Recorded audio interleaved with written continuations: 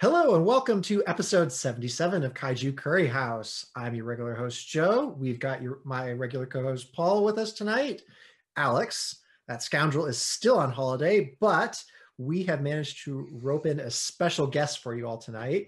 This is Carl Huber, who is an award-winning artist and illustrator with a Kickstarter campaign, which is going to get started soon. So we've got a great show lined up for you tonight. But before we get into any more details, we have to start out with Paul's favorite pun. Paul, you want to take it away? Yeah, sure. So, Joe, what have Kaiju been up to?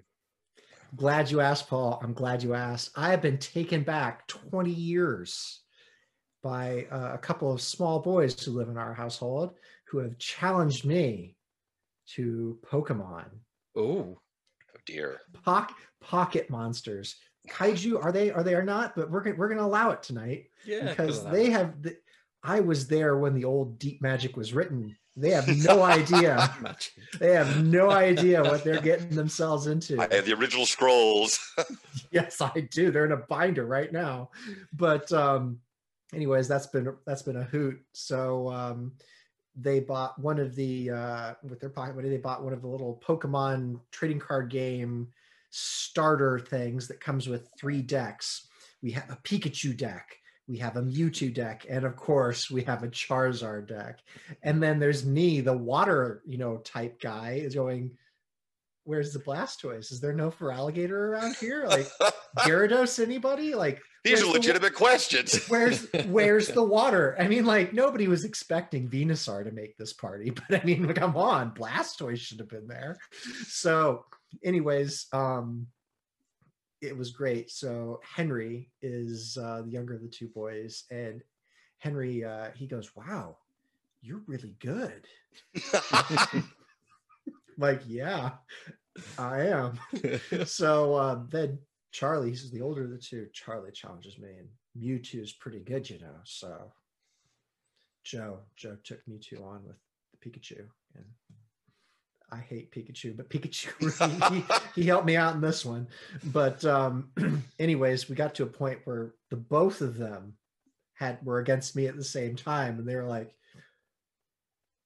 you're really good, Joe. Can you help us make some Pokemon decks? I'm like, yeah, fellas, I can help you out with this. The wise one knows. The wise one does know. The wise one has also dropped 20 quid to make his own water Pokemon deck. And what they don't know is that I've discovered, since I have been out of this game, like, Pokemon cards, you can get them for dirt cheap now. I was like, cards that would have costed like 20 quid, like $30 or something like that when I was their age, you can get them for like 9 cents now. Oh my gosh. Wow. So here I am, just like, gonna drop 10 quid on this game. So they had no idea what they're in for. Their mom told me that I'm not allowed to, like, you can't destroy them. I mean, well, I can. You could, but you won't. Oh, but I can. I might very well. I'm the boss. I am the Pokemon Master. I am the gym leader. This is the elite Joe. Come on. But so I've really been enjoying the Pokemon journey, and it's been fun. So I've been roped into Pokemon Go, which I've been enjoying. I caught a Lugia today, which made me very happy. Paul, do you remember Lugia? No. Lugia was cool. So, like, there are 3 legendary birds, right? There's the electric one, the fire one, and the ice one. And if they get out of sorts, like, the world's weather kind of goes awry. And Lugia is like the bird dragon, like, chill one that's like, you starting something? You better not start something. I'm going to come over there. I'll turn this van right around. He's like that Pokemon. Do you do that during the game? Well, I don't play Pokemon while I'm driving a van. I don't. Oh, okay. Gotcha. You hear that, DVLA? I don't do that. I've got enough points on the license. But anyways, so I got a Lugia today, and I was chuffed because Lugia is one of the ones that can talk. It's telepathic, so it can do that sort of stuff. But what I liked is it was like this big dragon thing that shot like a really groovy laser out of its mouth, and whatever that laser hit was just toast. So okay, that sounds cool. Nice. Yeah, it was cool. If you look up Lugia, I mean, like it's a really great character design. It's very eloquent, very simple, but it does the job. But yeah, Joe's gotten into Pokemon. It is September now, so Halloween season is officially starting in our house. So yeah, we were talking before the show got started. Carl brought up Invasion of the Body Snatchers. Our little boy has turned 10, and I'm wondering if I can convince his mom to let me show him Invasion of the Body Snatchers. The Donald Sutherland one with Oh yeah, of course. Other ones don't really count, but you know, we'll start him on that. But yeah, that's me. That's me. So I will ask our guest, Carl, what have Kaiju been up to lately?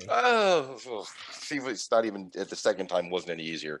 What have I been up? You know what? It's more of a research thing. I sort of take these things seriously, and I've been looking at a lot of old, like medieval drawings of monsters, like the old stuff from the illuminated manuscripts and whatnot, and just finding more like just weird things that they taught, and some of that stuff is just so brilliant, and it's just such a wonderful resource of things to get. And I started going back and look at some of the more commonplace things and trying to put them into more modern context. And thus, there you have the Monsters for Children. So what we have is a series of essentially your favorites, but more friendly and fun for inviting for kids, you know. So there's trolls, and what else was there? There's the creature. They're around here somewhere. The world needs more trolls. Can we just talk about trolls for a second? Trolls World Tour, yeah? Yeah, like, so Harry Potter, I feel, has ruined Harry Potter and what was it, Frozen? They have ruined trolls, I feel. Did you see Troll Hunter? Oh my gosh! Yes, now those are some trolls. Yeah. I own Troll Hunter. Okay. Troll Hunter is amazing. There we go. Now that's what. Yeah, that's what that old school, you know, farty, burpy, you know, head scratching, you know, armpit sniffing sort of things that, you know, lumber around in the dark in old European forests and folklore and whatnot. I'm just loving that stuff, and it's like, oh, let's make that for some kids, and let's put on some shirts and some coughs and posters and whatnot. And so yeah, this was Monsters for Children, and of course, you know, the book as well. But mostly just doing a lot of research for the second volume of this, and really finding just some great, just old school things that I never knew existed. What is the headless humanoids, the dog faced people, the snake with a head on each end. I mean, just these weird medieval and they're just illuminated manuscripts, and there's stuff you find, and there's bestiaries written about them, and all these magical things that they could do, and they're almost completely forgotten. And there's more that we haven't seen from this sort of source than we do know about as I'm going through all these sorts of things, and they're just wonderful. You know, Asian vampires as opposed to Western vampires, and Chinese and Japanese vampires are different, and all these wonderful variations that you get. I've just been actually just looking into that a lot more and more and more, and just kind of, I don't know, filling in some gaps and finding some different things so that when I do, so for instance, sorry if I keep talking too long, the mummy that I did for the first volume of this, I based on South American mummies, not the Egyptian ones. So they're more like the kind that are put in a bottle or wrapped in a shawl, not the Boris Karloff kind. And I want to find more things like that when I do these volumes, so that it's the same old thing, and I'm not reinventing the wheel, but just sort of showcasing, look at they're out there all over the place. And they come in all these different forms, and they come in all these different, and they're for kids, and they're for adults, and they're for good, and they're for evil, and they're for light and dark, and they're big and they're small, and there's 18 different definitions for kobold now. I'm like, which one are you talking about? And it's just sort of really exploring the universe. But and then it's getting some good drawings down. I've also been working a lot with like the more fictional villains, monsters as well. And this goes back a lot of Lovecraftian stuff I want to start working with. I don't know why I'm fascinated with the deep ones from Shadow over Innsmouth. I don't know why fish people I lose my mind over that. I don't know why, but something about this transition and not knowing that it's happening, and all of a sudden sort of waking up like you're a living, salmon, and back to the river you go, sort of whether you want to or not, and just sort of being drawn there, and sort of what the reward is. Like, you become the monster, but yeah, now you're immortal. And I was like, oh, okay, that's kind of the monsters win at the end. And I don't know why I've been really involved in that story a lot. I've been rereading it again and again and again and again, and just drawing more fish people. I don't know why. Okay. I guess you could say I'm hooked. Fish people are cool. I mean, like, if you were gonna inhabit any biosphere, I would choose the ocean. I mean, like, you get to see so much cool stuff. And fish are they're such great monster material. They're so ugly sometimes. Those they're deep ugly, sea things. They're beautiful, they're colorful, they're drab, they float around. Oh, they're great. You're not really limited by gravity. I mean, nope. It's great. Godzilla comes from the water. Yeah. But yeah, it's a lot of just old school research into some monsters for some new updates on some things for the next volume, essentially. And just going through these lovely old medieval images from Bibles or manuscripts, or and there's always like a little warning: be careful, you don't run across this, or you'll the devil or something will turn you into this, that, and the other. And so there's always a little monster to warn you with. But yeah, just a lot of old research, seeing what's out there. Just the universe is getting, of monsters gets bigger and bigger and bigger. So yeah, that's great. Cool. Well, now you get to ask Paul the question. What's kaiju with you, Paul? Did I get that right? Nice. Nice. Love it. Can I use that again? Oh yeah. Yeah, sure. Nice. Okay, so speaking of our missing co-host Alex, he came to visit me for a few days. Oh no, is your house okay?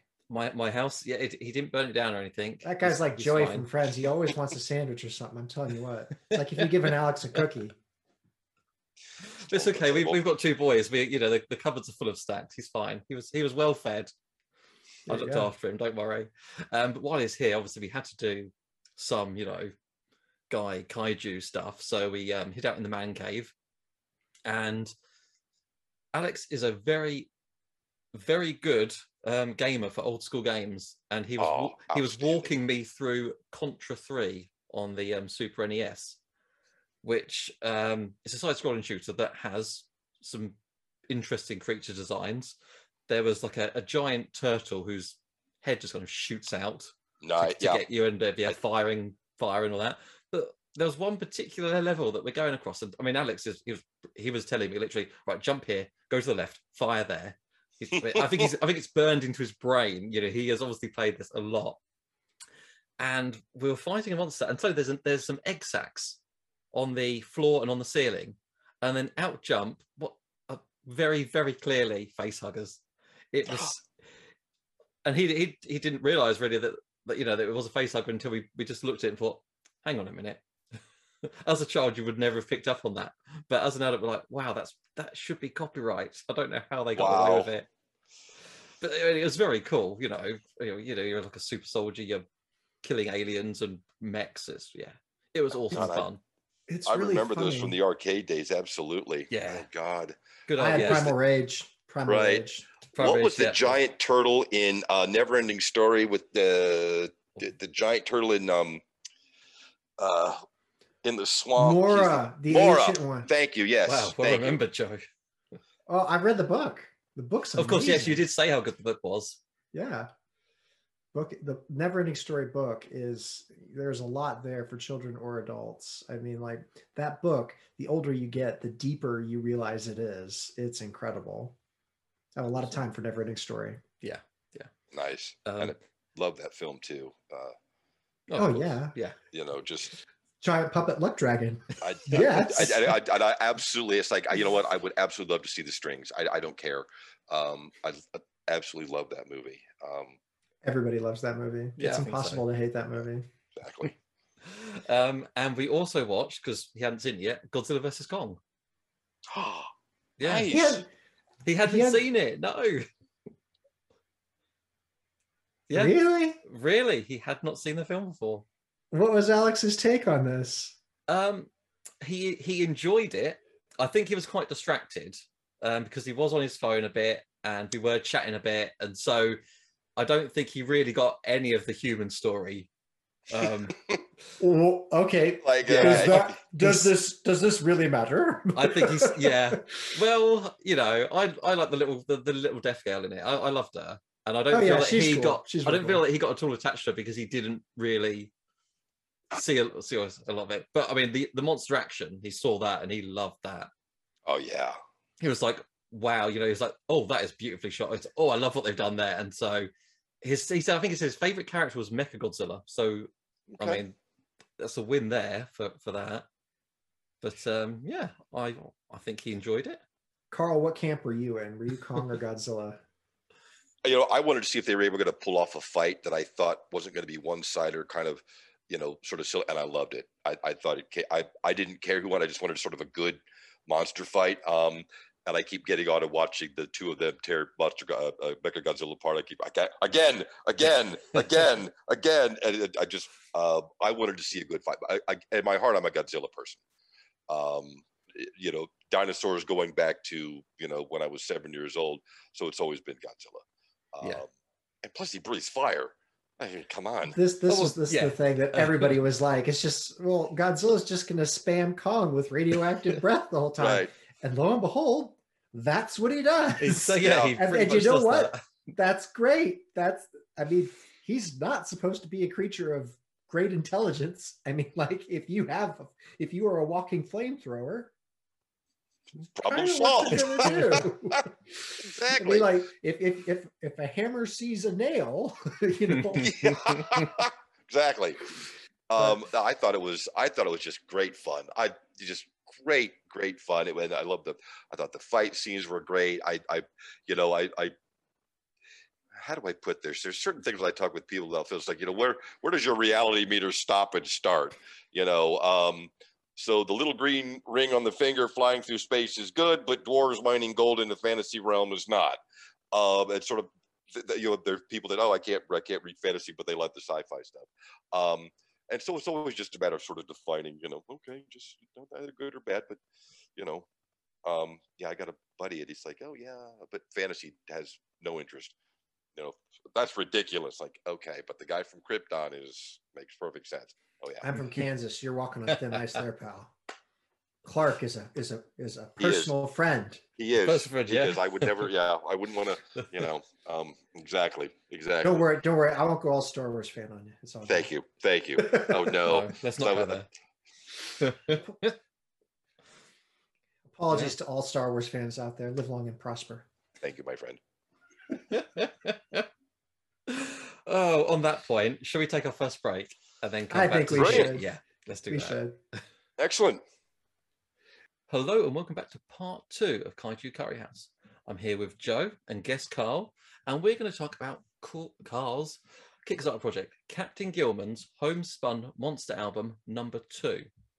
So, yes, Carl, obviously we want to hear about your project, but before we do, can we hear a little bit about you? So you're an award-winning artist and teacher. Yeah. I believe you have a shop, don't you, as well, and an art gallery. Right. In my home, I kind of took the idea from someone mentioning it in a conversation. I go, that sounds like a great idea. And I've got a little room downstairs with a big window in it, and hung up a sign and unlocked the door. It's really more of a boutique. Like, I don't really, it's basically it's a closet with a window. That's how big it is. So it's not like a massive room, but I invite people to come in and say, look, take a look at the stuff, and then we can order online right here on the machine and whatnot. But yeah, a lot of this, and I've been a teacher for a long time, and, you know, when given opportunity would enter painting or drawing into some things, but I was pursuing teaching, and for many, many years, you know, students and other faculty and whatnot, you know, why don't you put your stuff out there? How don't you sell things? Like, I don't know. I mean, it's just they're monsters. Does anybody really want to look at this? You know, and sort of that thing. But enough of it sort of happened, and there was enough positive feedback that's sort of where this came from. As an artist, I've always been interested in dinosaurs. That's where it all began. I was drawing dinosaurs as a kid with a crayon, you know, especially Stegosaurus, because you got to do this a lot, you know. And it just kind of evolved into it, more and more things. I mean, I can remember very, very specifically setting the alarm clock for 12:30 at night so I could get up and watch John Carpenter's The Thing. And what was the other movie? Crawling over, I don't know how many movie theater seats to see the, torn up version of Warriors of the Wind, which was Miyazaki's Nausicaa movie, which is my favorite movie of all time, I think, because of the creatures and all the stuff that are in it. But the awards and the illustrating mostly just come from, the teaching stuff and an occasional show that I would attend or whatnot, usually for a theme, like a history theme or sometimes a monster theme or a sci-fi stuff. But it's mostly just been involved teaching, but I found it a really rewarding experience and I love doing it. And it's been very satisfying up until 2019, which is when I started working on this sort of a little bit. Having gathered all these images together, I thought, well, there's enough here there's a lot of pictures here. And, I'm thinking, I love drawing monsters. I've been drawing them for years. Let's put them together in a book. So. Very nice. And so your monsters, they're not so much just like your own creation, but was it from different mythologies and different cultures around the world? You found actual like folklore creatures, aren't right. there? And that was a very deliberate thing because I've been drawing stuff off the top of my head, which was fine, but I wanted something recognizable, and I wanted people to sort of see.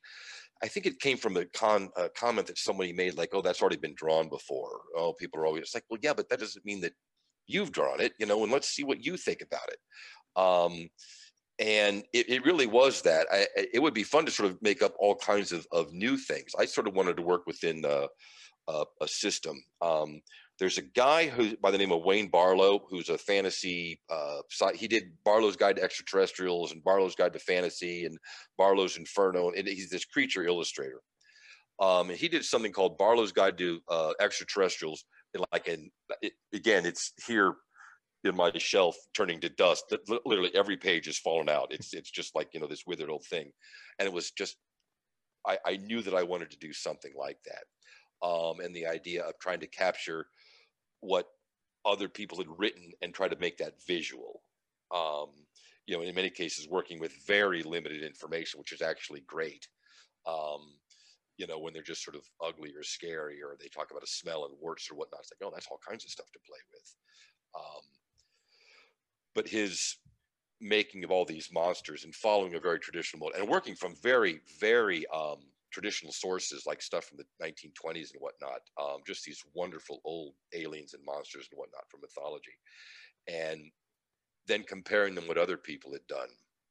You see, all the different takes on Frankenstein, and you see all the different, and yet they're still recognizable as those things, and you see the monster, but you also notice the artist behind it. And I knew I wanted to try something like that now that I sort of had all these monster pictures around.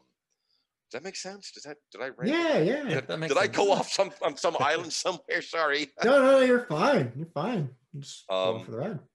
It was, and so yeah, it was an attempt, a very deliberate action, because you start looking and there are the old medieval trolls, but there's Japanese trolls, and there's Chinese trolls, and there's Native American trolls, and there's South American. They're all over the place, and some are big and some are small, and some are magical and some are good and some are bad and some are this and some are that. And it's wonderful to sort of filter through all those things and sort of pick and choose, sort of, especially if I'm now sort of making them into, a lot of these are based again off the monster manual stuff. So I try to sort of keep that in mind too, that there's a gaming element to it. They should be and cause damage and be evil and be adversarial in some sort of way.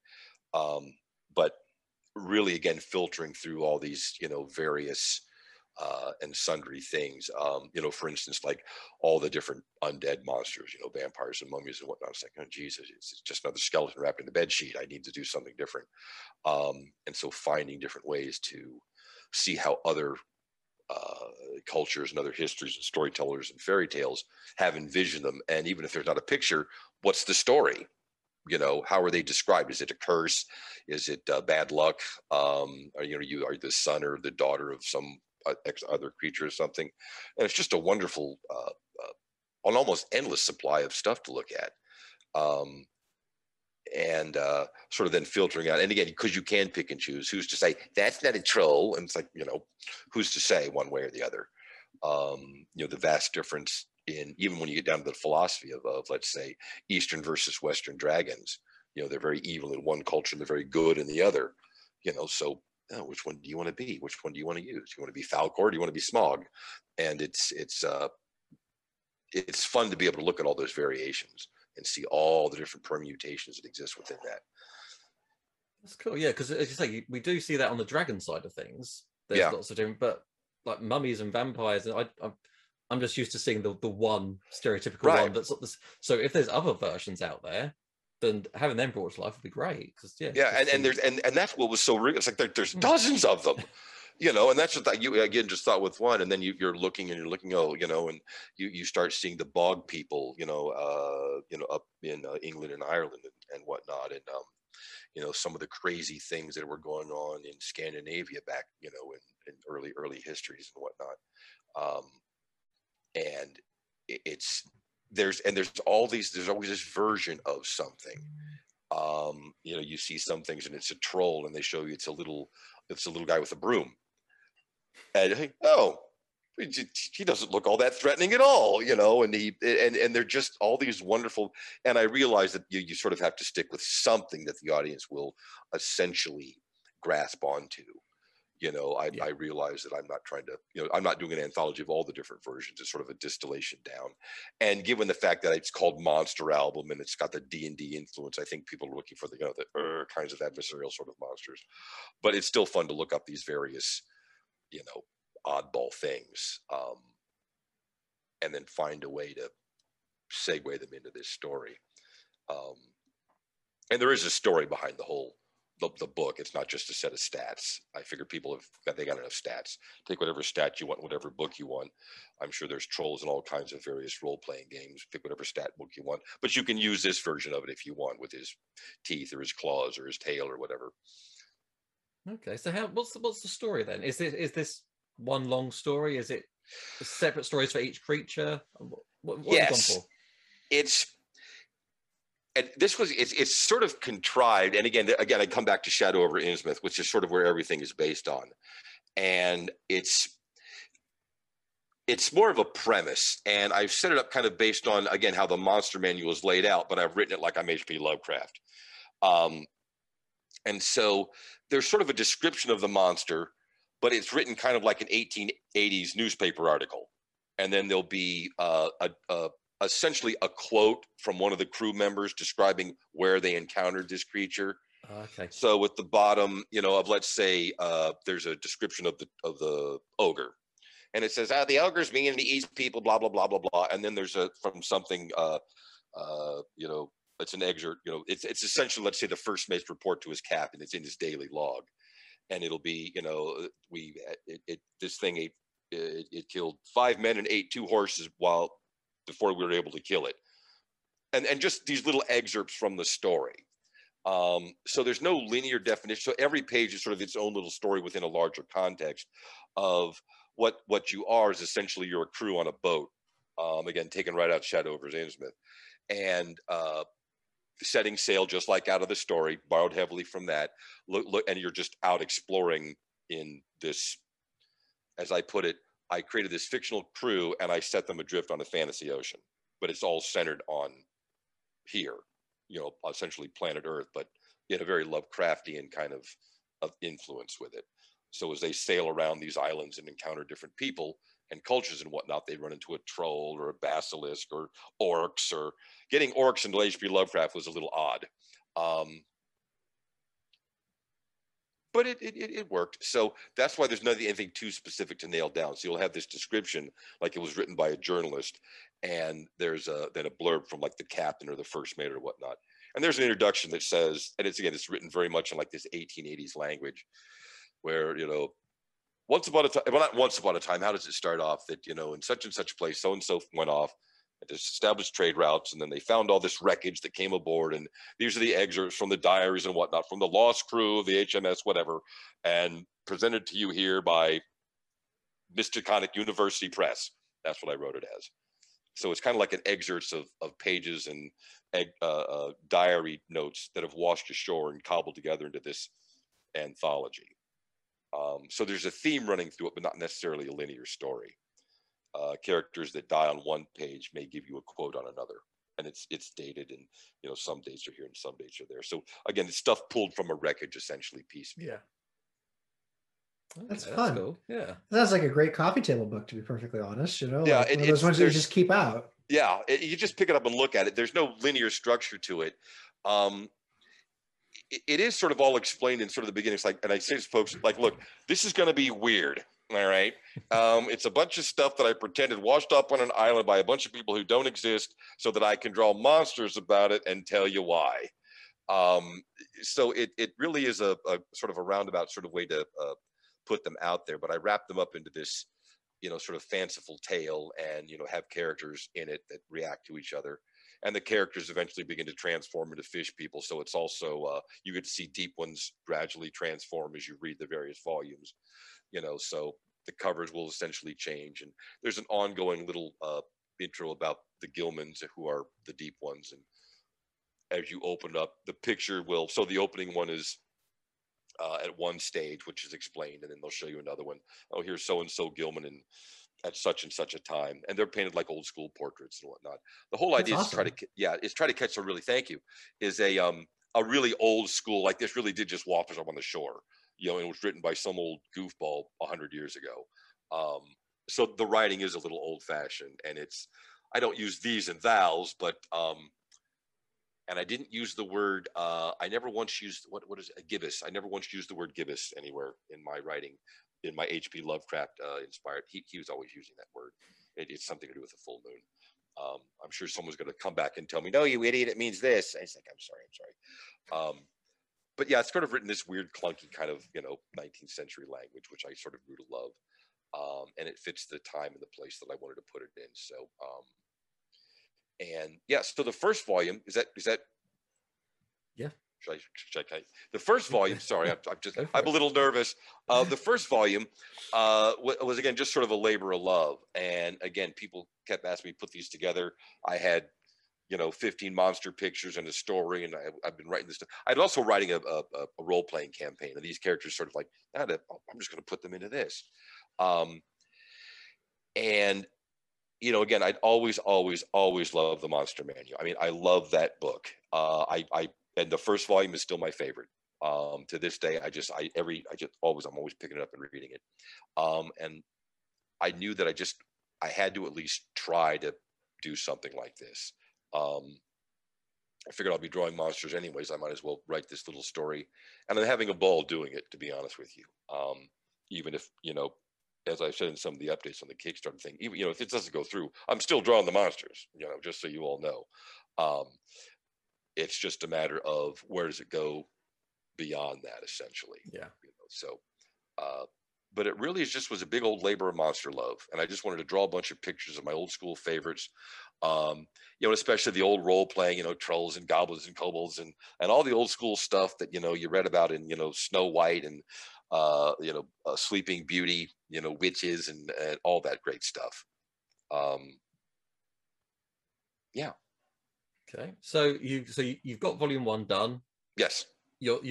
I'll take it. Have you chosen the monsters for volume 2, or is it you still just thinking about that? You're researching that now. I've got about 6 or 7 of them done. Maybe 7 or 8, depending on sort of what happens. And the thing that I do with them is they're also, I don't want to say they're drawn differently, but they're finished to a different level. Some I keep very sketchy, so it looks like various people are sort of doing it. Some of them are very finished. Some of them have backgrounds. Some of them don't. It varies it a little bit. So there's variation without all having them be too different. One of the other things, now I'm getting off on a tangent. One of the other things that I was really big on in this that I wanted to make sure and do is that the drawing matched the description, which always was, and again, it's like, it says in the description that they only use swords when they fight, but he's clearly holding a mace. Yeah, I can be that guy sometimes. And so I wanted the descriptions when I was writing them to say this, so it looks exactly the same. Or you'd see the same monster appear in the book several times, but a different artist done it. So is that the same thing? And so I wanted this to be a really, really consistent thing. So the second volume, there's about like again 6 or 7 of them done in some of them very finished pen and ink, some of them are pencil sketches, some of them are just sketchbook sketches. Some of them are actually paintings, like some of the Gilman family. I have several of their portraits that I'm going to be using. So on the second volume, it'll be Mrs. Gilman on the cover, and it's going to be slightly blue. And then the second input of the Gilman family will be another portrait of another Innsmouth in a different stage. So, for instance, I have a painting of essentially, and I did it specifically for this. I just wasn't sure how. Of a deep one dressed as a Civil War soldier. For his Civil War portrait. So he's got his gun and his hat, and there's a flag behind him.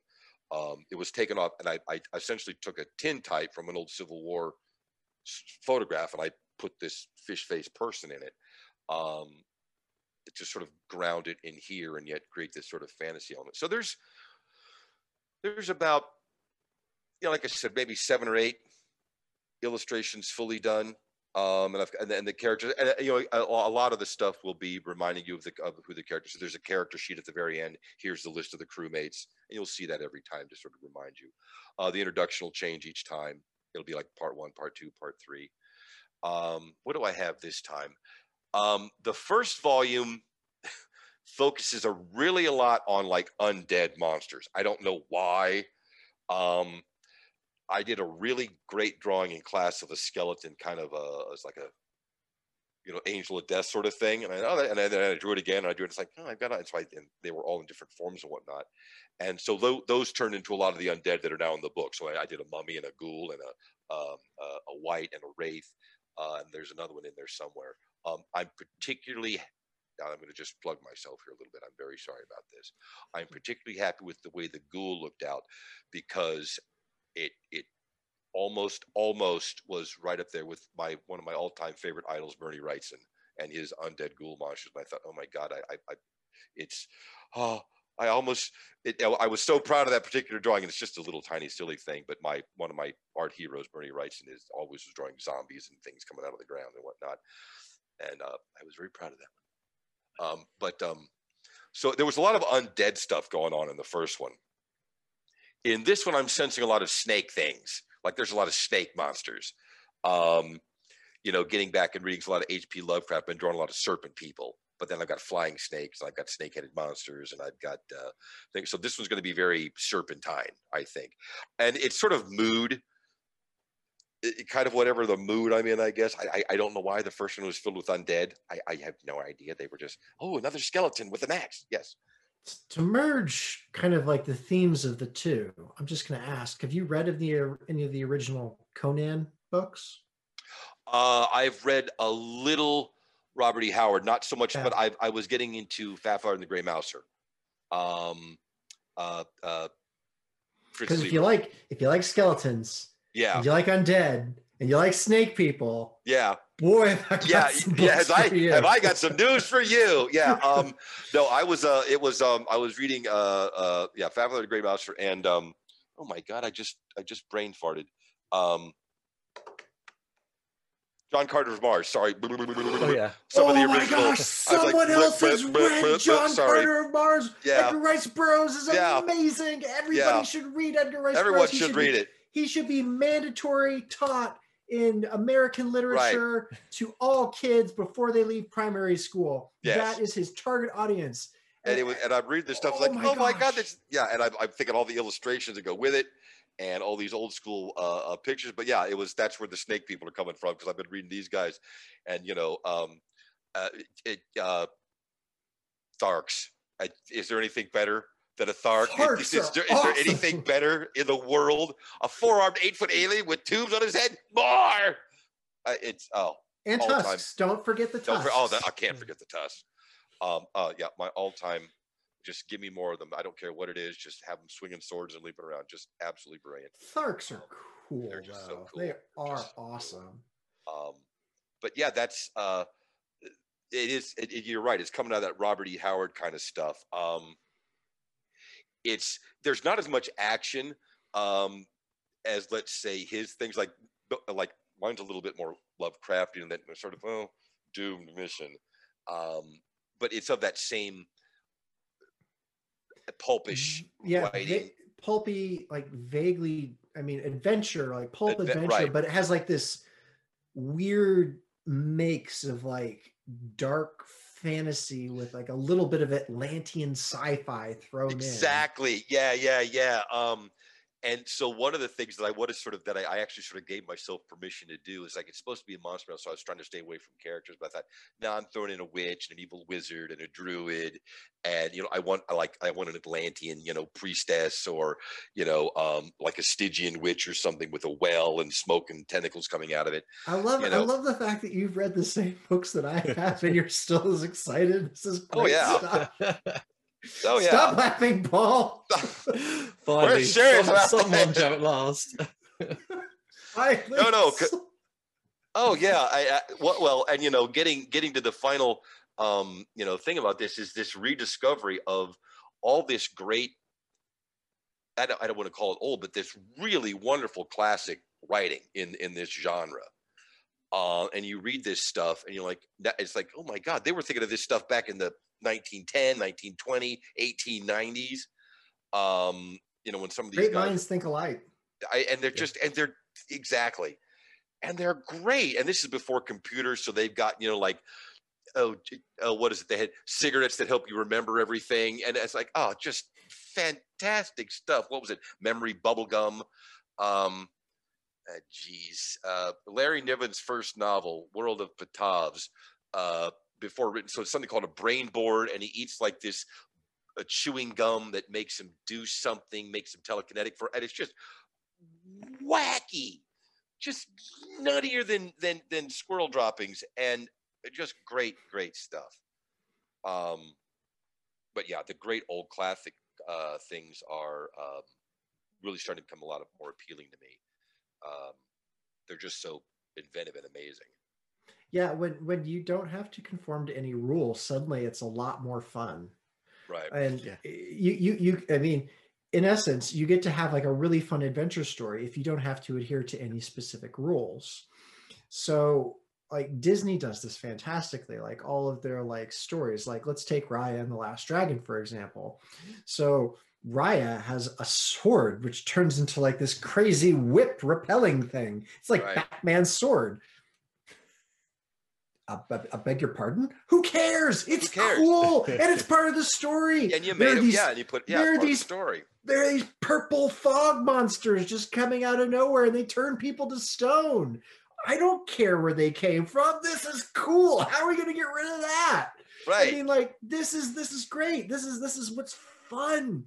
And when you suddenly bog stuff down with a bunch of exposition on why this could actually happen, it's just like, I don't care. I don't even know how you did your trick. I don't want to know how you did the magic. I'm not reading a book to live real life. Come on, no. I can close it and live that. Yeah, right. Yeah. But no, I mean, like all the greats, like Edgar Rice Burroughs, Robert E. Howard. I mean, these guys, like they were great. Jules Verne had a lot of exposition, but I will give him due credit. He thought of a lot of cool stuff before. Cool. That H.G. Wells that I've been going over and reading, and I love the idea of Victorian aliens. That is just awesome to me. And we didn't launch a rocket. We fired our ship at you, and they launched these things on massive catapults towards the Earth, and they land in giant stainless steel containers with steam and vacuum tubes and whatnot. War of the Worlds. It's oh my gosh, it's like, just so much fun. Because they had just things that we would think mundane now, back then were just so eloquent and beyond.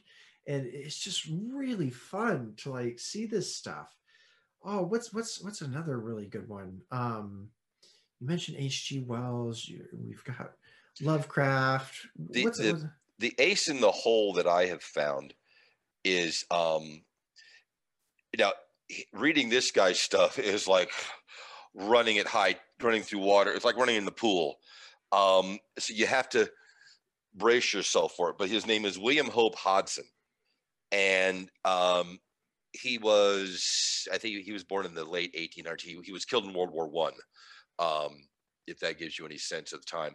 But he wrote these two utterly fantastical, and I mean just books that are you've never heard of, but in their time were just absolutely fantastically, just amazingly imaginative. Oh God, what is it called? One is called The House on the Borderlands. It's essentially a house that sits at the crossroads of two parallel dimensions, and so things creep in and out of it. And it's just the craziest idea. And what's the other one called that I've been getting? It's a bit of a slog, and it's essentially takes place in the far distant future where the sun has gone out, and I can't believe I'm drawing a complete blank on it. And it's again, someone that's very Ray Bradbury-esque, honestly. Yeah. And oh God, it's not called that's the name of the first chapter. Is the last readout. Oh God, I'm so stupid. I'm sorry. I can't remember the name of this book. And these are these Victorian, things like this. And no, that's not the name of it. It'll come to me in a second. But they're these old school, and again, it's sci-fi written 150 years ago, so they have notions of, that's what I always love about, John Carter. We didn't have rockets, it was astral projection, so how do you get to Mars? He was a radio wave copy of, it was brilliant. It was absolutely genius. And you know what? They use it for that great cliffhanger ending. Right. Oh my gosh, you remember reading that first book and then you get to the end, you're just like, oh my God, I am so glad this was written 80 years ago and I can just pick up the next book. Yeah. Like, oh, so good. So good. The great thing about it is you see where all these guys get their, especially some of the modern stuff. I read before sort of, I guess, the internet, and I'm reading all these books where there's no such thing as cyber this or cyber that, and they're all very different. It's all just all over the place. And ever since this sort of happened, it's kind of gone down to here where they're kind of very much all kind of reconstituting the same thing. God, what is the name of that bloody book? It's going to drive me absolutely bananas. But some of the, again, getting back to the really old school stuff, and that's what I wanted to go back and find some of these sources because they are so imaginative, and a lot of them do borrow from sort of maybe more traditional sources, but have, again, I don't want to say modernized them, but have so reimagined them and told stories about them in a new, different way that I really just wanted to, sort of use that, because again, the writing is one of the things about the volumes that had to happen is the writing couldn't sound too modern because it's supposed to look like you just pulled out of the sea. And so I don't want to say it's deliberately clunky, but it's, how shall we say, slightly archaic, just a little, some of the phrases are slightly obsolete deliberately so that it's looked like, whose grandmother wrote this, that kind of effect where it's a little bit dated, so it very much feels like the thing that it is. And, Paul, getting back to your question about, is there a story or whatnot? No, it's more impressions of it. I want you to look at the pictures and get a sense of some horror, but you're not going to encounter this ogre again or anything else like that. It's, that it's mean or it's nasty, or that so-and-so vanished in a pool of dust, or such and such dropped dead at the sight of it. There's a quote about the ghost where it's just in the novel where they talk about a guy just dropping dead. And that's all you know about it. So it's just more of the effects, less a story or narrative or driven or anything like that. Yeah. Okay. Awesome. Right. Time for our second break, and then we'll wrap it up. Okay. Excellent. Gotcha. Hi, this is Carl. Welcome back to episode 77. How's you all doing? Hey. And our last segment is all about me. I want to talk to you about the Kickstarter project. I launched it about 2 weeks ago. I would have been more on top of things and got with you guys sooner, but we had, again, the incident. But it's, again, the second volume of my I also tried to give it a rather cumbersome title. I'm trying to do everything I can to make this as unpopular as I possibly can. So it's got a long, boring title. It's hard to read. It doesn't fit. It's really, really a pain in the neck. And but Tolkien sold copies of Silmarillion. I mean, like, you're in good company. I mean, oh yeah, he and to this day, after in retrospect, is probably my favorite of all his novels. It wow, took you me were a one while of to the get to it. chosen few that Yeah, read it then. I read it. I read it like three times, and I actually ended up loving it. But it was a acquired taste, to say the least. Um, so the second one is coming out, and again, I did the first one just to sort of prove that I could, more just to myself than anything else. But I also said, follow through with it. That doesn't mean having a digital file, print a bloody copy of it, with all the setup and talking to a printer, and can you actually do this by yourself, A to Z? And yeah, I did. It was a little roundabout. The drawings came about rather, I don't want to say randomly, but in doing the drawings for classes and doing demonstrations and putting it out there and putting together the portfolio, I said, pick something out, monsters. Well, how could it be anything else? So for drawing demonstrations, for anything like that, it was, draw this, draw that, for media demonstrations, I always chose monsters. And so I ended up having a bunch of them, knowing in the back of my head, from the beginning of our conversation, it was always something that was always looming, something I knew I wanted to do. And when I found out I had enough of them, I thought, I got enough here to make at least one attempt at this. And if it blows up in my face, then, no one gets hurt. I'm rather happy with it. And again, this is, again, all about me. But I was reading a bunch, again, this old school fantasy and sci-fi stuff that we love. And I was getting a sense of the language that I wanted to use and, having enough of these things. And so I decided to do the Kickstarter project, mostly so that I can do it again, but sort of then get it done faster, in a more controlled way. The idea, having done it once, it'll be better the second time around, and it won't take nearly as long. And I've sort of solidified the story. I've solidified, how I want to do things.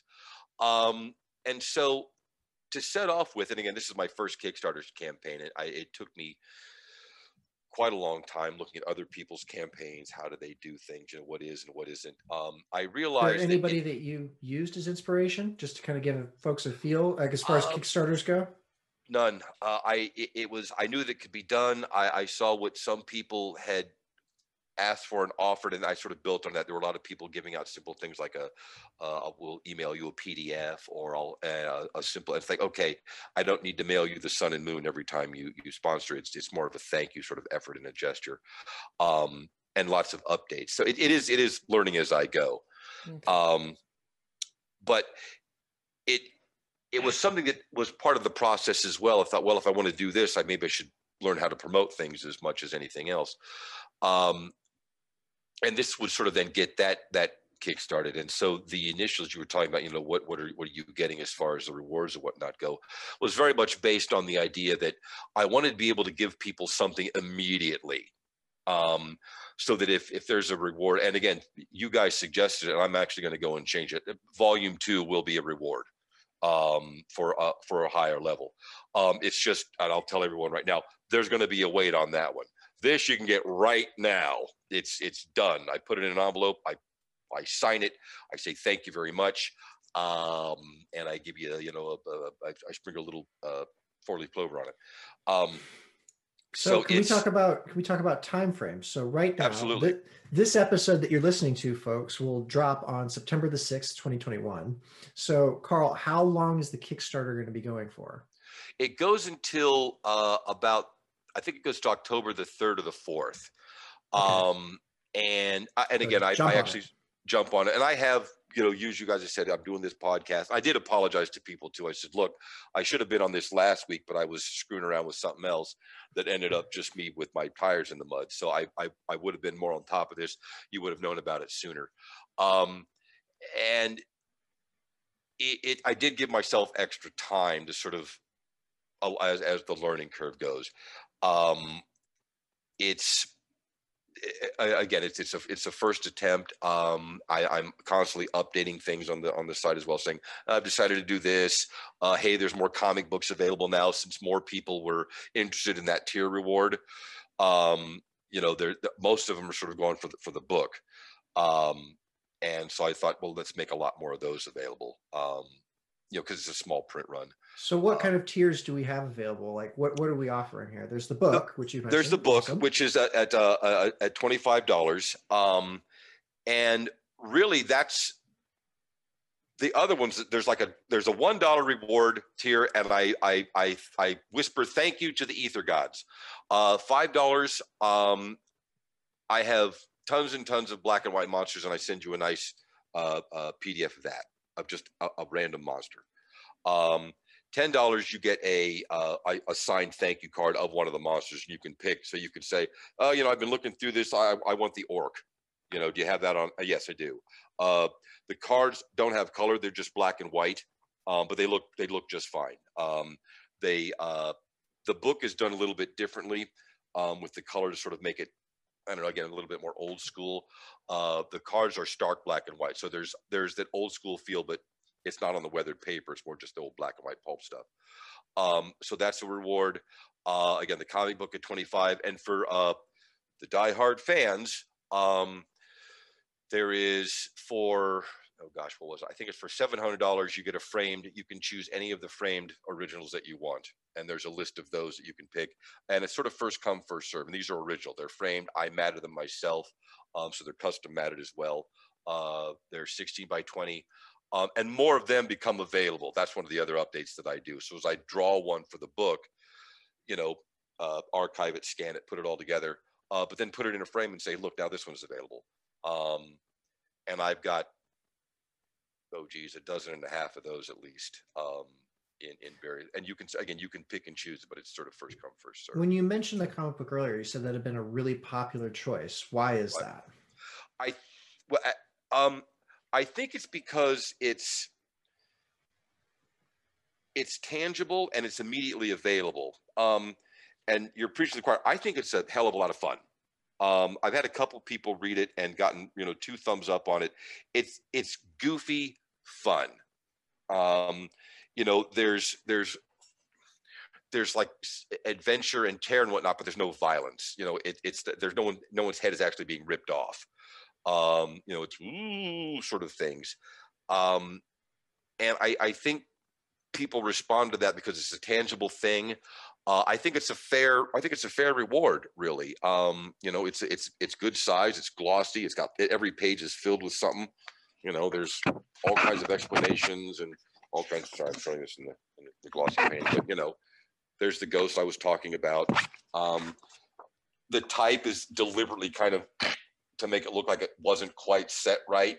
The spacing's been all whopper jawed a little bit so that it looks like it was kind of cut and pasted together, like someone took a pair of scissors and put 2 pieces of thing together to make it work. I just think because it's fun and it looks good. The cover was something I really researched a lot. I was typing, 1850s almanacs and what do they look like? And there's all this sort of scroll work. And I thought that's a little bit too fancy, but there's sort of this almost circus poster sort of effect that I was seeing. I just think it's a fun reward. It's sort of one of those things whenever you sort of teach a class or write a story or do whatever, it's like, gee, I wish I would have had this when I was a kid. And that's kind of what I wanted this to be. Gee, I wish I would have found something like this, going on. Not that I didn't in my own monster manuals, but, with like, gee, if I had done that, I would have changed it a little bit differently. Well, put your money where your mouth is, Carl. And, there you have it. But I think people just like monsters. And I think this collection is a way for them to kind of have it. And it really isn't that much. And these I have with me right now. So as soon as it goes, I can take them, shove them right in an envelope. They're not print on demand. They're not in a warehouse. These are in my house, safely stored, ready to go. That's awesome. Yeah, I just think it's something that they want. I would be happy to send. I would be happy to send you guys a couple of them if you're down. Oh, don't worry. We will totally. I will go back to Kickstarter. I got a couple of young boys who love monsters and comics and all sorts of good stuff. And that's what I sort of wanted to say to folks is, it's. I want you to spread the word more than anything else. I've been trying to tell people I don't want 10 supporters with $1,000. Not that I wouldn't say no to it, but I'd rather have 10,000 supporters with $1.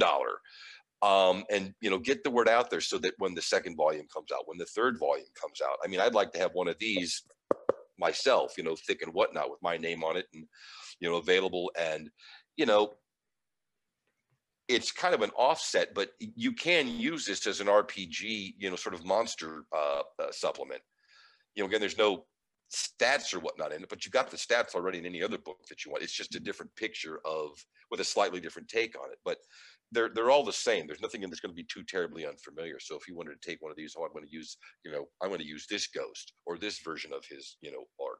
My orcs are very different from Dungeons and Dragons orcs. I'm a very Tolkien orc guy, whereas the D&D orcs, well, they didn't sit well with me, so I decided to change them. And I went and did my research. I'm going to use his and not his, and that's kind of what I want to do. But it's the idea is tell lots of people who like monsters, and this is a real easy way to get it. You can share, write all over it, scribble on it. It's just a hoot. It was just something for people to have fun with, I think. Cool. Awesome. Well, there we go. Well, that about wraps up the Kickstarter segment. I think we can go ahead and start our recommendations, as we always do, folks. Carl, go ahead and plug away. And what other recommendations do you have for us? The one big recommendation is going back, and you made me think about this, is that if you haven't read West of Eden, go read it. It's got illustrations, it's wonderfully imaginative, and yet it's so grounded and believable. It's so different from the stuff that we're sort of reading now. I don't suppose that now I'm a little bit dating myself, but if there are lots of great comic book adaptations. There's one called Innsmouth, and I forget the name of the other one that have been put out recently. They're very, very difficult to find, but they're wonderful graphic novels of sort of the whole deep one experience sort of told from there, and they're beautifully drawn. I'm sorry, I can't remember any of these people's names, but one of them is simply called Innsmouth, and I believe the other one was called Dagon. Sorry, I'm a big fish people person. And my final recommendation, at least for the time being, is go watch your favorite movie on the big screen if you get a chance. It will completely make you see it in a different way and appreciate the music, the cinematography, and really what that art form is, and what it kind of it's the real way you're supposed to sort of see it and really truly enjoy it. So. And as soon as I figure out the name of that guy's book, William Hope Hodgson, that other one, I'll bring that up too. But I can't remember. Paul? Well, so if we're talking about films, then I should go with now we've been talking about Gillman, Creature from the Black Lagoon, that Joe introduced me to, and I absolutely loved. Mm-hmm. I mean, it's the thing is, you hear about it. It's such a well-known film, but I hadn't seen it myself, and I bet there's lots of people like me that. You think, oh, yeah, I know that. I've seen The Creature, but the film holds up amazingly well. It's fantastic. It truly does. It's just straightforward. It is, isn't it? It's great. I'd love to see that on a big screen, especially if they do a 3D one. Like you said, it just we've seen all those things, but it was always on Saturday afternoon, with a commercial or the sound, everything sort of being. Not moving around or whatnot. It absolutely a complete difference. But yeah, The Creatures, and you're right. It's a well-grounded, short, simple, spot-on film. Absolutely beautiful. Yeah, I think so. Joe, what would you recommend? I have a couple of recommendations tonight. So I'm going to go ahead and recommend a book called The Dragon and the George by Gordon R. Dickinson. I'm not sure if either of you will be immediately familiar with this, but there was a Rankin Bass cartoon called A Flight of Dragons. Yes. It is based on this book. Okay. And truth be told, it doesn't have everything in the book. It's kind of one of those where if you've read Jurassic Park, you know that the movie was leaving out quite a bit. Yes. The Dragon and the George by Gordon R. Dickinson is a hoot. It is hilarious. It is fun.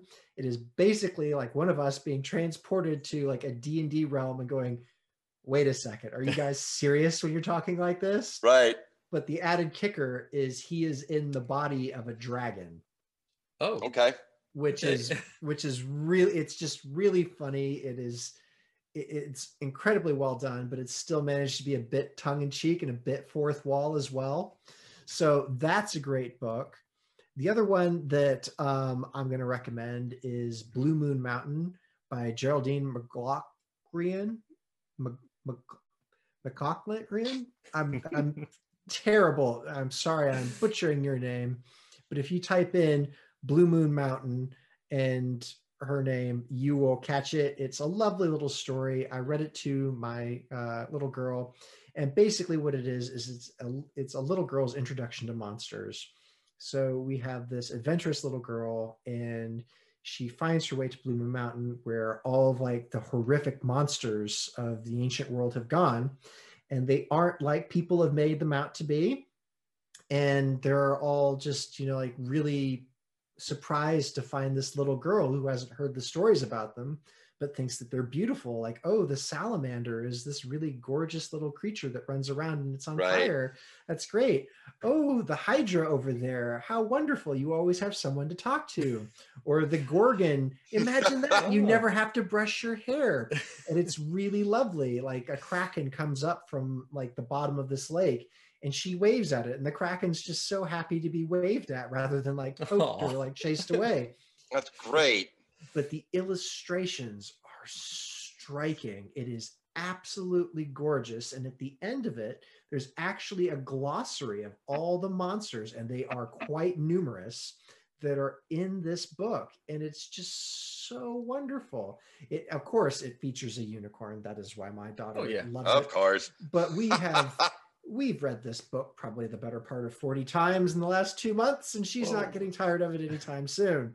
So absolutely love it. If you are looking to indoctrinate small children into monsters, or to at least get them interested or researching it, I recommend Blue Moon Mountain. That sounds awesome. Yeah, Joe, if I could follow up on that, that's brilliant. If you all haven't read Mercer Mayer's There's a Nightmare in My Closet, absolutely, you fall in love with monsters and dark things in the closet immediately. It's a kid's book. It's done in like 2 colors. It won a Caldecott, or so. I've got a copy sitting around here somewhere. It's Mercer Mayer. It is absolutely a fantastic, and there's this big, wonderful, droopy eared with he's got blunt tusks that look like 2 marshmallows coming out of him. He's got this big giant mouth. He's fantastic. The kid shoots him with a pop gun and the monster starts to cry. It's just a fantastic monster story. And I'm definitely checking out Blue Moon Mountain. Absolutely going to look that one up. It's so gorgeous. And the pictures, I mean, it's the perfect bedtime story. It doesn't have a ton of dialogue. The illustrations are absolutely striking. I think there's a combination of watercolor, colored pencil, some pastels. Like it's just beautiful. And I was really happy with the fact that not only did they go through and like show you that like there are different takes on monsters and creatures, like the phoenix that is in the book is absolutely gorgeous. It's like a giant heron, and normally you see phoenixes looking like Fawkes from Harry Potter. It's kind of like this peacock eagle, but in this book it's not portrayed that way at all. But again, the glossary at the end to just take that little bit of extra effort, like if you liked this book and you were interested, have a go. Right. But again, not a lot of dialogue, easy to read. It doesn't feel childish. It's very sincere. It's a great kid's book. I totally get it. Yeah, it's a great take on an old, again, it's something familiar and it's completely brand new. Exactly. I love Anyways, folks, thank you very much for listening with us. And as always, keep it kaiju.